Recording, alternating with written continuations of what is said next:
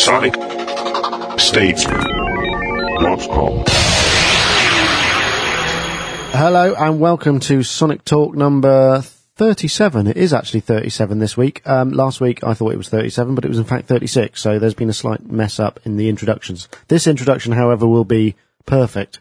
We're going live on the 15th of March, which is tomorrow, Thursday, recording today, and we've got with us Mr. Mark Tinley. How are you doing, Mark? Hello, not too bad. And Mr. Dave Spears. Hello. Oh, G4software.com. Yeah. Okay, new URL, new week. Yes. Yes. Something like that. So 36, I was looking, because I'd gone to all that trouble of researching the number 37 last week, which was wrong. When I finally came to actually put the final edit down, I realised I'd been talking about 36 at the beginning, which made me feel really stupid. We're doing number 36 this week. Number 36 is the atomic number of Krypton, which I thought was quite apt. Oh, was it? Yeah. And it's also the ASCII code for the $sign, which is not so apt. And on the piano, it's the number of black keys. Did you know that? No, I didn't know that. That's quite nice. Anybody else got any 36s? Because we've done 37, obviously. Well, 36 is the kick drum in General MIDI. Ah, that's very true. But 36 was also my bag tag number on tour. And the reason I had 36 was because I had a bit of an obsession with a particular type of Hebrew numerology. And what you do in Hebrew numerology is you read words and sentences as numbers, so you assign each letter a numerical value. Right. And then, but in this particular kind of Hebrew numerology that I was into, for the Hebrew alphabet, they all had a number assigned to them, apart from 9, which was considered to be the number of God. And the reason it's the number of God is because it can't be broken. Ah. And what you do is you break down numbers by summing them. So, for example, if you took 174 and multiplied it by 9, you'd get 1,566. Okay. If you add 1 plus 5 plus 6 together, you get 18. And if you add 1 and 8 together, you get 9. So whatever you multiply by 9 can't be destroyed in this particular way of doing things, because it's always going to add back up to 9. And I was born on March the 18th, which is on Sunday. Happy birthday to me. Happy birthday coming up, Mark. So one of the band had the number 9 as a bag tag. One of the managers had number 18. I think someone else in the crew had number 27. And after much argument, I was assigned 34 and utterly refused to have it because it had to add up to 9. So I made them give me 36, which completely messed up the tour manager's itinerary and everything. And his Right, and hold on, and was... so isn't that for the star turn supposed to be difficult and awkward? Yes. They didn't like it, they were really... But once really you got that over and done with, everything was fine? No. Oh. Because the kind of the obsession, as it were, went for hotel room numbers as well. So every time we booked into a hotel, I used to argue about the room number. Oh my lord! And I used to make them change it to things like 522, so that it added up to 9. What a nightmare! I know. But I'm going to tell you a big secret now, which I don't think too many people know, and that is that this obsession with the number 9 went for values in sequences, values for mixing, tempos of songs I was writing or tempos of songs I was working on. Everything inadvertently, not inadvertent, everything deliberately ended up back up at a divisible of 9. So someone would go, can you turn that kick drum up a bit? And I'd turn it up in Logic and it'd go to like maybe 40 or something, and I'd think, ooh, that's not a 9 number. It's either going to have to be 36 or 45. So it would end up too loud or too quiet, and everyone would go, did you turn that kick drum up? And I'd be like, yeah. And I'd have to kind of try and find some way of getting it back to a 9 number. My God, I didn't realise I opened such a can of worms. That's astonishing. That's so do you brilliant. still do this at all, or is it just kind of something that was a passing phase? It's like your blue phase, but a 9 phase. I can admit to still doing it for tempos of songs that I write. I kind of nudge them towards 81 or 90 or 99 or 108, or if I'm feeling brave, 126 or 135 maybe. I know them all off by heart. This is bad, isn't it? I mean, you must have been a nightmare when you were storing patches in, say, a Jupiter 8, because that only has banks of 8, doesn't it?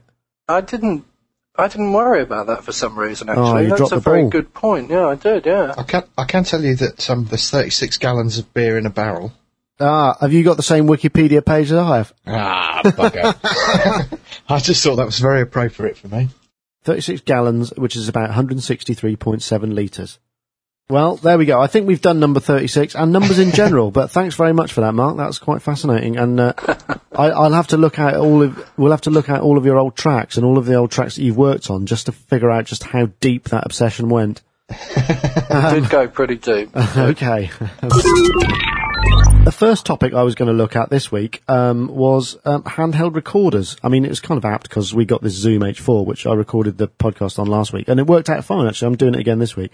And it just seemed to me that everybody seems to be going for them again. Because I remember back in the day, it used to be, mini DATs, and I had all those things. I had a DA7 and I had one of those TCD7s, the little Sony DATman and things.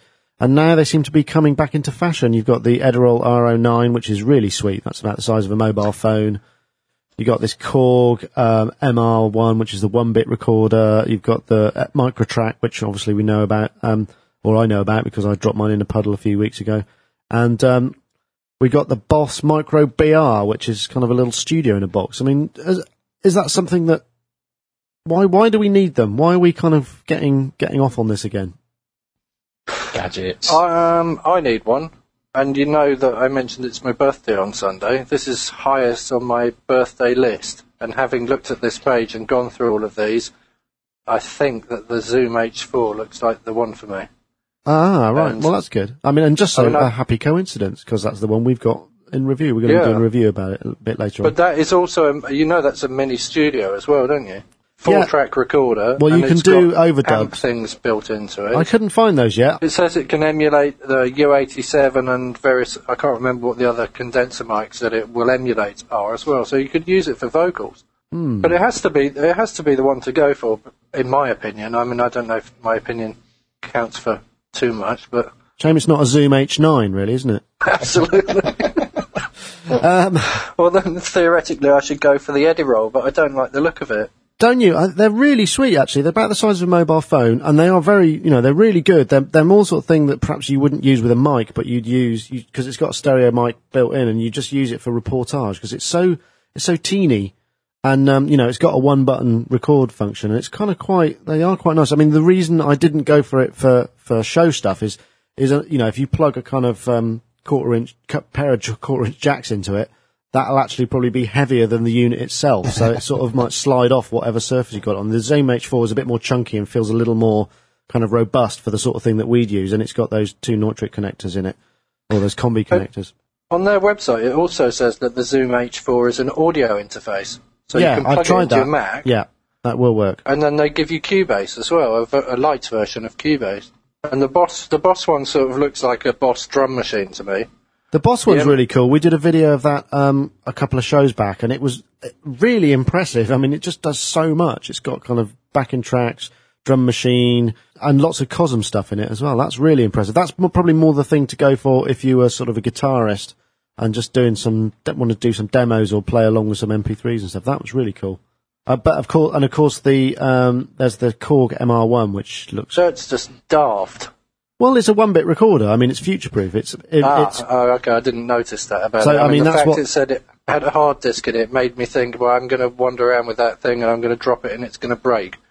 Well, yes, I suppose that's a possibility, but it's a 1-bit recorder and it operates at 2.8 megahertz. So you just record. Okay, I'll take it back then. It's not. You can record and you downsample to whatever your destination. So it's really good for mastering or maybe field recording or ambient noise recording. Dave, have you got any handy mobile recorders, or are you kind of thinking about getting one? I've still got the old Sony, the DAT. The TCD? Yeah, and I've also got, blimey, probably the first Casio portable thing, the DA1. DA1? Oh, yeah, I had one of those. They're really cool. I had a DA7. Quite strange, sort of 12-bit thing. The main thing I use at the minute is the iPod. Have you got a little recorder for it? Yeah, I bought one of those after NAMM, and that's actually pretty good. But I do like this Sony, man. I love the look of this. The Sony looks gorgeous. It does look gorgeous, but I think the only thing about it is, it's expensive. I think there are certain issues with it that don't quite, make it as brilliant as it first looks. What about format, though? Because I bought a Sony mini disc for doing field recordings with, and it said it recorded 16-bit stereo WAV, and I thought, that will do for what I want to record. It can be a data disc as well, so you can store data on it. So stupidly, I thought, I buy this thing, I record my WAV files onto it, I plug it into the computer, drop my WAV files into my audio editor, and, off you go. I'll be able to go and do, the motorcycle podcast I did and go and interview people, etc., and it will work really well for that. And of course it doesn't. You plug it into the computer as a data disk and it comes up with all these weird formats which you can't see. And you have to go through the Sonic Stage software, and there's no equivalent for the Mac at all. So I either have to borrow the girlfriend's PC or run it in virtual Windows, and it just takes days to get this stuff out of it, and it's just a complete waste of time. Oh, that's a bit annoying. No, it's not. But it's not A-Track, it's RAW, but it's their version of RAW, so... Let's move swiftly on then. I think we covered that. But, a whole bunch of handheld recorders, and like I say, I'm using the Zoom H4, and Mark has a hankering for one, so I hope you do get one for your birthday. And so do I. And it just struck me that... one of the things that seems to be being built into Vista, or certain editions of Vista, and also into the latest, the new versions of OS X, forthcoming, coming soon, whenever, are some sort of backup system. I mean, and I wonder, because, we're all, or have all worked in studios and sort of pro audio applications where you're generating huge amounts of data. And I just wondered what your kind of approach to backup was, and how you, whether you had one, or whether you'd been bitten on the arse more than once. Backup. Yeah, no, I mean, I keep every stage of everything we do, so I can always revert back if something I think isn't right. Actually, 9 times out of 10, it'll just be DVDs and DVDs and DVDs. I did get caught years ago. I did a CD with Bill Bruford, and that was a massive task. It took about a year to complete. And it was on the old PowerMac 7100, which had a problem with SCSI ID5. So if ever you put a hard drive on that, you'd lose it. And I think we had to have some data recovery. I've got a feeling that was 2 or 3 times before that was actually found out. That was a nightmare, a complete nightmare, and very expensive. It is, and it is awful, isn't it? I mean, and there have always been these data recovery companies about. It seems to me they're much more geared around, getting Word documents and spreadsheets back rather than audio and large files. Because I had a couple of things, where, like for instance, one thing was losing a whole load of Akai samples and sounds and the whole library, and just wanting to get that back, and just finding anybody who'd know anything about pattern matching or trying to get that data off it. I mean, in the end, I just had to forget it, and it was a real shame. Yeah, horrible. Backing up on DVDs though, it just seems life's a bit short because it takes bloody ages to. Yeah. Oh yeah, definitely. To burn we DVDs. We had something very recently. When you record a track into Logic and I think when you've filled up the time, if you want to record another track while the thing's sort of drawing the waveform, as it were, right? You can. What I do is, I was essentially recording that GX1 up at Gordon Reed's place, and time was of the essence. So I'd left it running. We'd recorded all the notes and everything, and then what I do is just remove that track from the environment page, and when you do that, it gives you the option to keep the track or delete it. Right. And I accidentally pressed delete. Oh, no. Ouch. And that was a total nightmare. That was about 4 hours work. And I managed to recover a lot of it. Actually, I can't remember it was just a little Mac software recovery thing, hard drive recovery tool. I think it was like $99. But actually, it's called Data Rescue. And, but actually, in the end, it was just easier and quicker just to do it all again. But Logic doesn't simply move it to the trash view to decide whether you want to delete it later. It's gone, actually completely gone. And I tried a couple of things like that, couldn't get it back. I mean, I suppose I don't tend to back up things at all, and especially if I'm working with Nick from Duran Duran, because he wants to work. He doesn't want me to sit there and back things up, so he'll push and push and push and push me to work. And I'll say, no, we've got to stop and back this up. Let's go home an hour early and back this up. And he'll just say, no, do it tomorrow or whatever. But then it just never gets done. And we lost a whole song, or I lost a whole song. And it was entirely my fault. And I'll tell you why and how it happened. We were working in Pro Tools. We had a vocalist in. We were working fast. Wanted to get these vocals recorded. So instead of trying to find space on the drive that I was working on, plugged another drive into the computer and got Pro Tools to record her vocal part onto a second drive. Yeah. So the way Pro Tools, or the version of Pro Tools I was using at the time, manages that is it makes another folder with exactly the same name on the other drive, right? Unlike a PC, which when you drag one folder on top of the other one, which would merge, the Mac overwrites. And if you overwrite a folder with a folder of the same name, everything goes and disappears forever. I dragged her vocal folder on top of the song folder to sort of merge them, because I'd been using the PC for quite a long time before that, or quite a lot, and just didn't really think because I was really tired, and bosh, song gone. Sent it for data recovery, and it cost £400 to get back a whole load of meaningless nonsense. No audio came back at all. It hasn't happened to me to any great degree subsequently, but I mean, because I do back up now, I mean, I just try and kind of do as much possible. And one of the ways I do it is just, just get a bloody great big drive, and every once in a while, I mean, like my MacBook, I'll just synchronize it to another drive, so I could boot off that if I absolutely had to. And I know that I've got, last week, a complete snapshot of my system as is.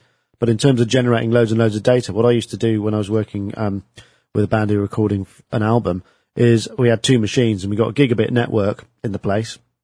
So I just kind of say, I wrote a script that just says, go over to that machine, find out whether or not there's any new files in it, and bring them over to this machine.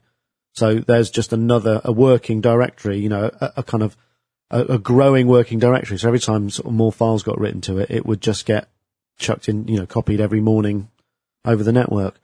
I mean, as with all these things, it's only ever good if somebody doesn't go, I haven't got quite enough space, and they start recording in really bizarre locations, and then you've got to find them all and consolidate, and it's a real nightmare, and people sort of move out of a regime, because backups will only work, really, if you've got a kind of fairly strict regime as to where you put the documents in the first place. But I mean, retrospect is quite good, and we used to back everything up to AIT2, which is a 50 gigabyte. Yeah, we got that as well. But I mean, that works quite well. It ended up those tapes are so expensive that you may as well just buy another hard drive and take a copy of the hard drive. And the moral of the tale is really, this sort of thing has to happen to you at least once for you to actually take backing up seriously. So, folks, if you're out there listening and you don't back up, I think after you've listened to this podcast, you should go and buy yourself a disk and back your stuff up, because you'll know that you'll need it one day.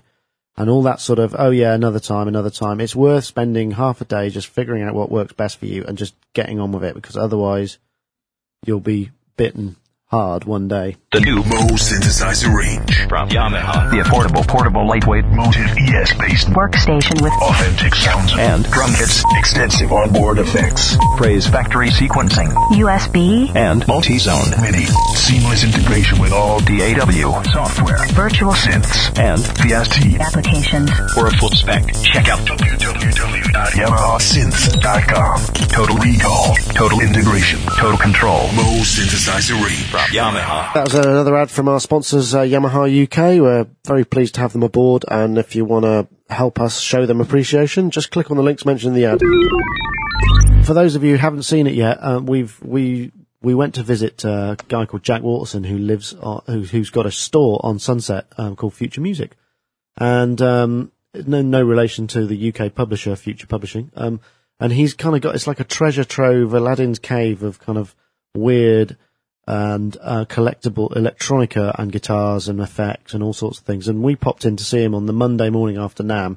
And just over the last couple of weeks, I put up a couple of episodes of that tour. It's now finished now. We've done everything with it. But so he had some great stuff in there, didn't he, Dave? I was blown away, absolutely blown away. In fact, I got straight on iChat to Chris and just went, check this out. I think we didn't do any work for about an hour. We were just going, wow. That ARP Odyssey was something else. Yeah, there's an ARP Odyssey that, there's two of them kind of put together with a piano hinge, as far as I could tell, into some kind of strange hybrid instrument with a Moog, the ribbon control, and a mod wheel, and it's just, Jack's a great guy as well. He's got a really good eye for a piece, and he just seems to know everything about the history of the stuff. So he's a fabulous raconteur. So you always get some great information out of him. But I thought his Optigan info was brilliant. Dave, how would you describe an Optigan? Blimey, it was made by Mattel. That should give most of it away. But it's those kind of clear, plasticky acetate records that you put in, and it reads it via a optical reader, and you get all these kind of cheesy rhythms and even cheesier lead sounds out of it. Yeah, and the kind of playback mechanism is incredibly delicate, and the discs are incredibly delicate as well. And Jack has kind of seems to collect the discs, and there's a whole bunch of them, aren't there? Which are, really most of the value into the Optigan. And I think he alluded to that in the piece. Most of the value in any Optigan is in the discs. Some of those are incredibly rare. If you want to find out a little bit more about the innards of an Optigan, I thoroughly recommend you watch this Future Music Store thing. But he's got he's a big fan of the Yamaha organs, and SY stuff, and, it's great. It's really good fun. Every time we go there, I think we should make sure we should go and see him. And we're hoping that Jack will be posting us a few more kind of things over the wires, because we'd like to get him involved on a regular basis, because he's just generally a font of information.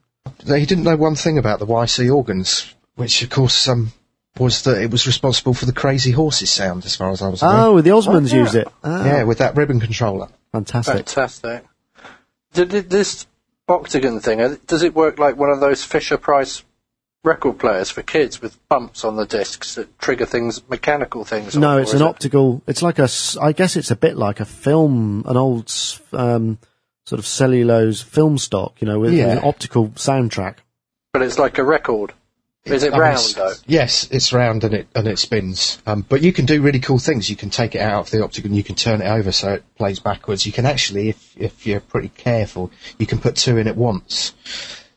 So when you trigger, weird. When you trigger it from the keys, you get all sorts of mayhem going on. Wow, it's brilliant, that sounds absolutely good. Brilliant. So it constantly rotates. You see, it constantly runs. So there's a little light on the front panel that on the downbeat it'll flash red, and actually when you look at the record, there's just a little bit of red over, there's like 4 quadrants, and one of them is red, and that is your downbeat.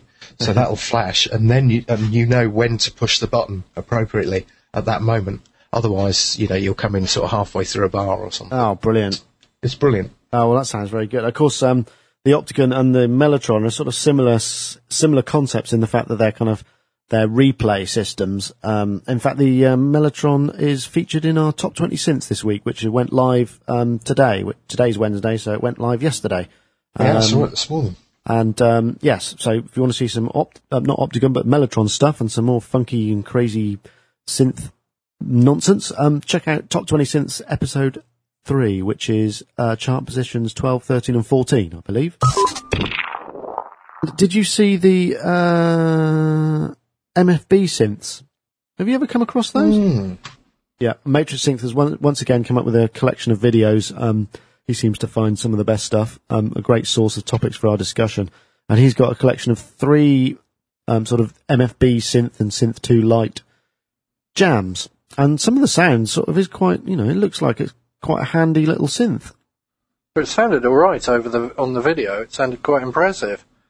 Yeah, very tweakable. Lots of tweaking going on. Yes. But, they're not, I think the MFB Synth 2, which is a 3 oscillator, 2 LFO, let's have a look, 2 LFO, what's it got? It's got 3 VCOs, audio in, internal mixer, a low pass VCF, VCA, 2 LFOs, yep, and 2 envelopes, MIDI controller, and it's got a 32-step sequencer with 24 sequences.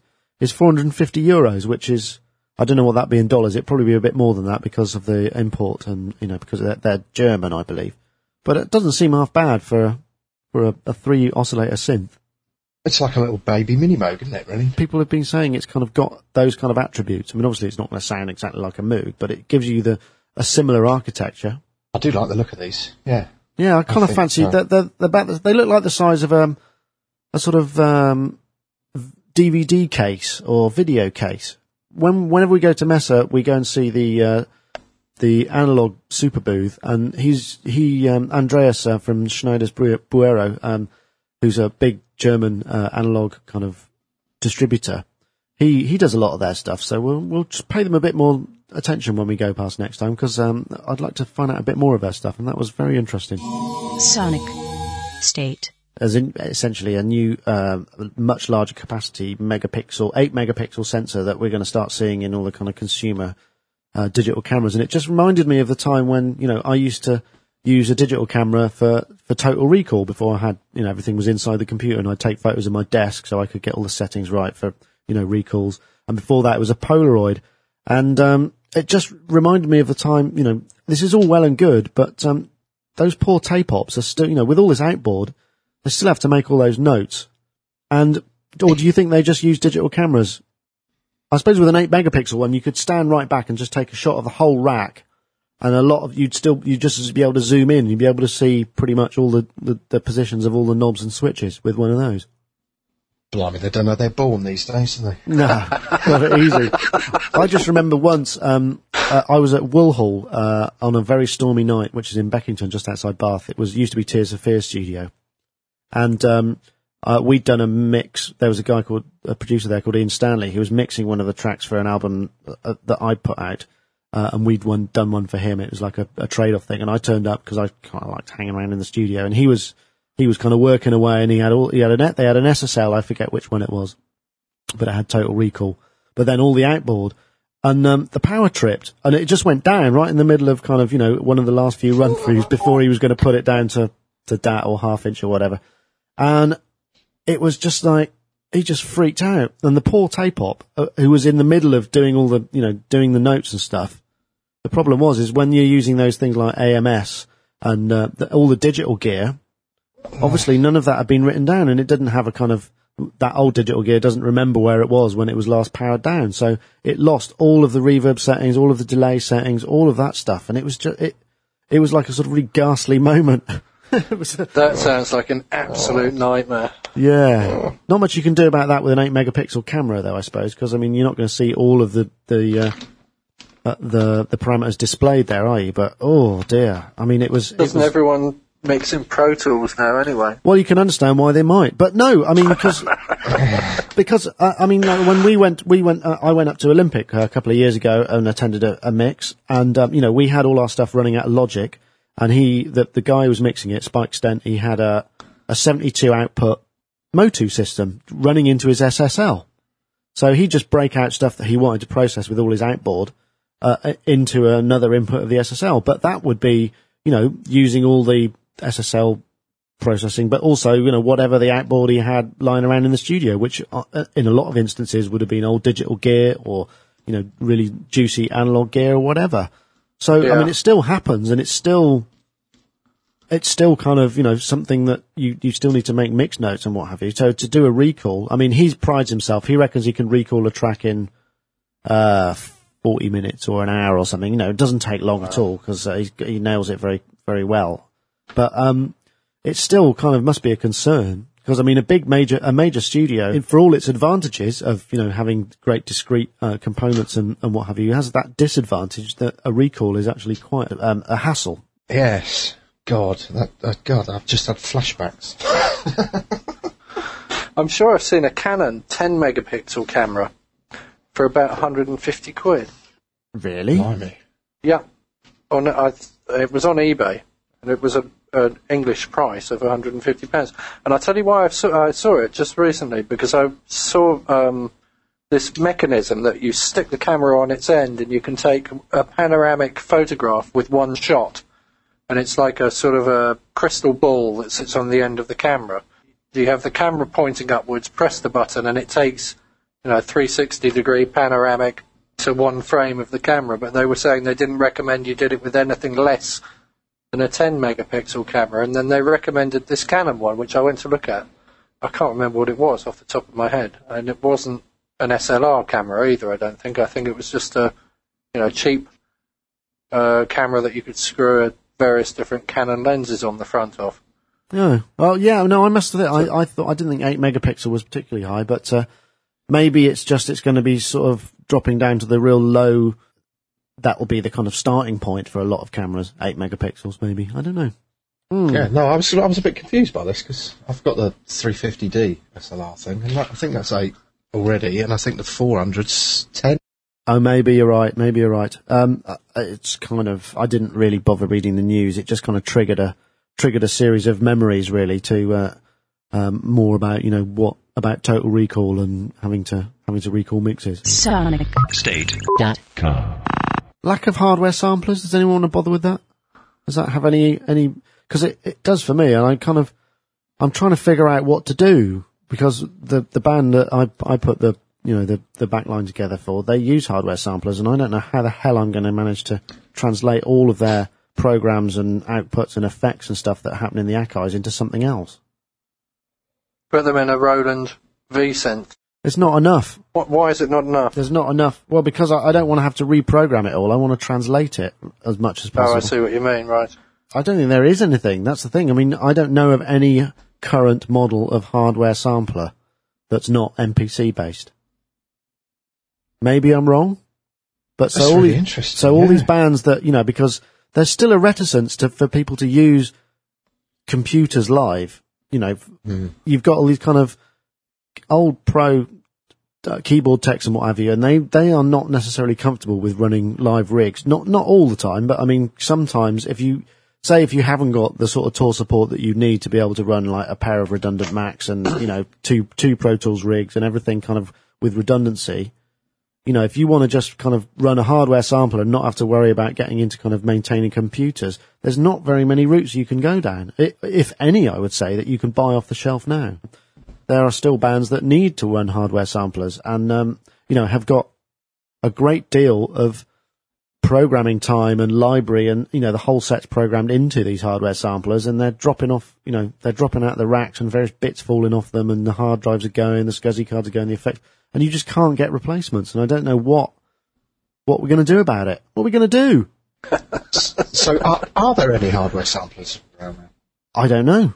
I can't. I mean, there are the MPC. There's the MPC 1000 and the MPC 500, but I don't know. Are you saying that EMU have stopped making samplers then, like their 3000, 4000? I don't think 5000, any of those are in all that? production anymore. I could be wrong, but I'm pretty sure none of them are.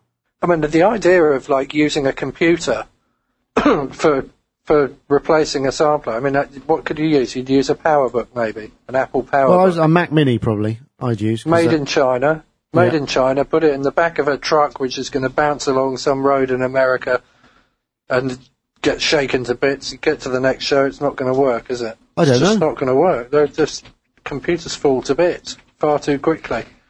I mean, the Akais were pretty robust. I threw one out of a 4th-story window once and it pretty much survived. Well, you were looking for a TV, but all you had to hand was an Akai sampler. Yeah. I threw an EPS out at the same time, and that disintegrated into shards of plastic in all directions. It's a long story, but there you go. I suppose there's what about the Muse Research Receptor, maybe, because that is a kind of acceptable face of touring computing, because it's designed to go in a rack and presumably is built to sort of fairly rugged standards and runs various sampler type plugins and instruments. I mean, Dave, you make reproductions of software, electronic musical instruments. Do you think there's perhaps a market for, a software emulation of an actual sampler? So you can say, here's an S5000, it'll do everything you want. We've got all the algorithms, we've got all the effects algorithms. However many outputs you need, you just plug the sound card, put the sound card in that you want, and it'll give you that. Do you think there's any mileage? Because presumably all this stuff must have been programmed in DSP anyway. It's not like, it shouldn't be that hard, should it? It's funny, we talked about a kind of Akai clone a while ago, purely because of the operating system. Everybody understood the architecture, the whole key group thing, when it was just like, if you wanted to work in music, that was the one piece of kit that you had to understand. We did look at it, but Yeah, it's really all and these... then they changed it. Yeah. It was really all the formats that kind of threw us a little bit, because it was like, really what it needed was some kind of universal digital format that you could take this stuff and translate it to, and it would be flawless. Sadly, we didn't get any further than that.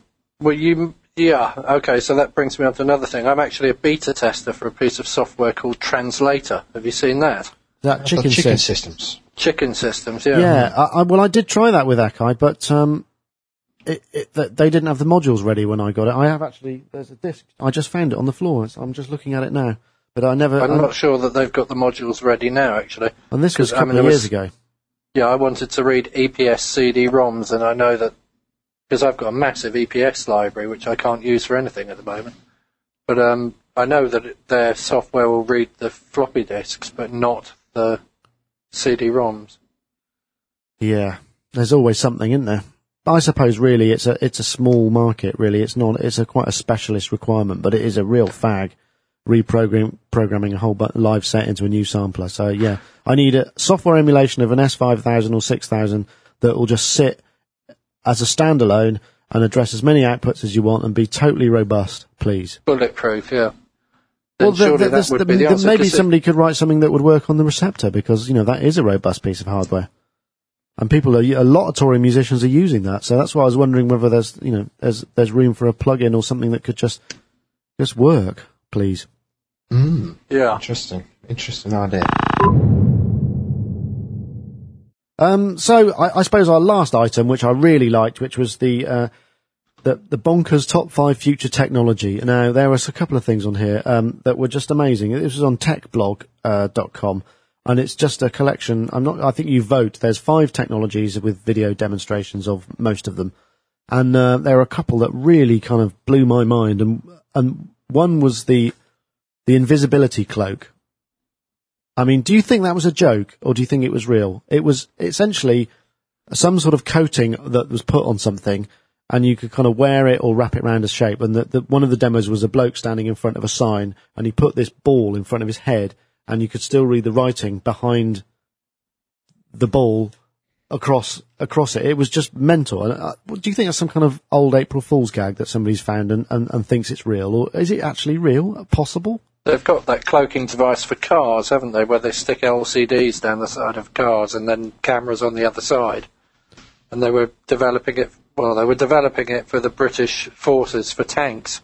And I saw them testing it on an old Morris Minor. That looked like it might be a similar sort of technology, really. So I think it probably is possible. It was amazing. And then there's another picture of a Japanese lady wearing what looks like a kind of cycling raincoat and standing in the middle of the street, and you can sort of see the people behind her through her. I mean, it looks like one of those things that would be really easy to fake. And I wonder whether we've been had. But Photoshop, yeah. Yeah, what a great idea. Basically they're saying that they've got to come up with something that kind of bends the light, that forces the light to kind of run around it on certain frequencies. So it works. Well, I don't know how that works, but it sounds like sort of a plausible boffin type explanation. But I wonder if it really is. However, the other one was the HAL 5 robot suit. What about that one? I like that. Yeah. You like that? That was cool. Yeah. That's kind of like an exoskeleton that you can just wear, and it gives you strength of up to 10 times your actual weight.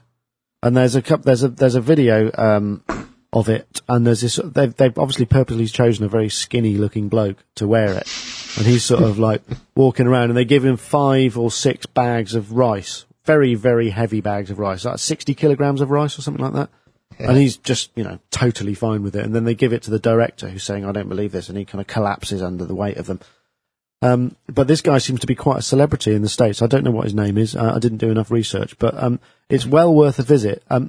Anything else on there, Mark, that kind of took your fancy? Quite like the dish maker. About the size of a dishwasher, and rather than wash up, you just basically get these acrylic things, and you say, right, I need four bowls and 4 plates, and it makes them for you. Not very ecologically sound, is it? But I love the look of it. It looks like it should make some fantastic noise, actually. And it's is it made out of brass? No. Well, it looks like aluminium and brass. Yeah. Richard Evans would like it then, wouldn't he? I think he probably would, yeah. If it had a bit of... needs a bit of mahogany in it as well, and that would be fine. Well, I think we've just about exhausted the list this week. Thanks for hanging in there with me, guys. There's only three participants this week. Some of our regulars were working, had better things to do. But we've got a new contributor hopefully next week, a guy called PJ Tracy, who's going to be joining us from the States. He's in Minneapolis, and he's going to be... He's a sort of a composer who works exclusively on the PC, so hopefully bringing a bit more PC-centric balance to the show. So, well, that's it for this week. So thank you very much, guys. Thank you very much, Mark Tinley. Cheers. Thank you very much. No, that was bloody awful. Oh, don't worry. I'll give you another go just after Dave. And also, Dave, thank you for your time. Thank you. And Mark Tinley, thank you. You can have another go. Okay, cheers. Thanks very much. Very enjoyable. That was fine, see? Didn't hurt at all. SonicState.com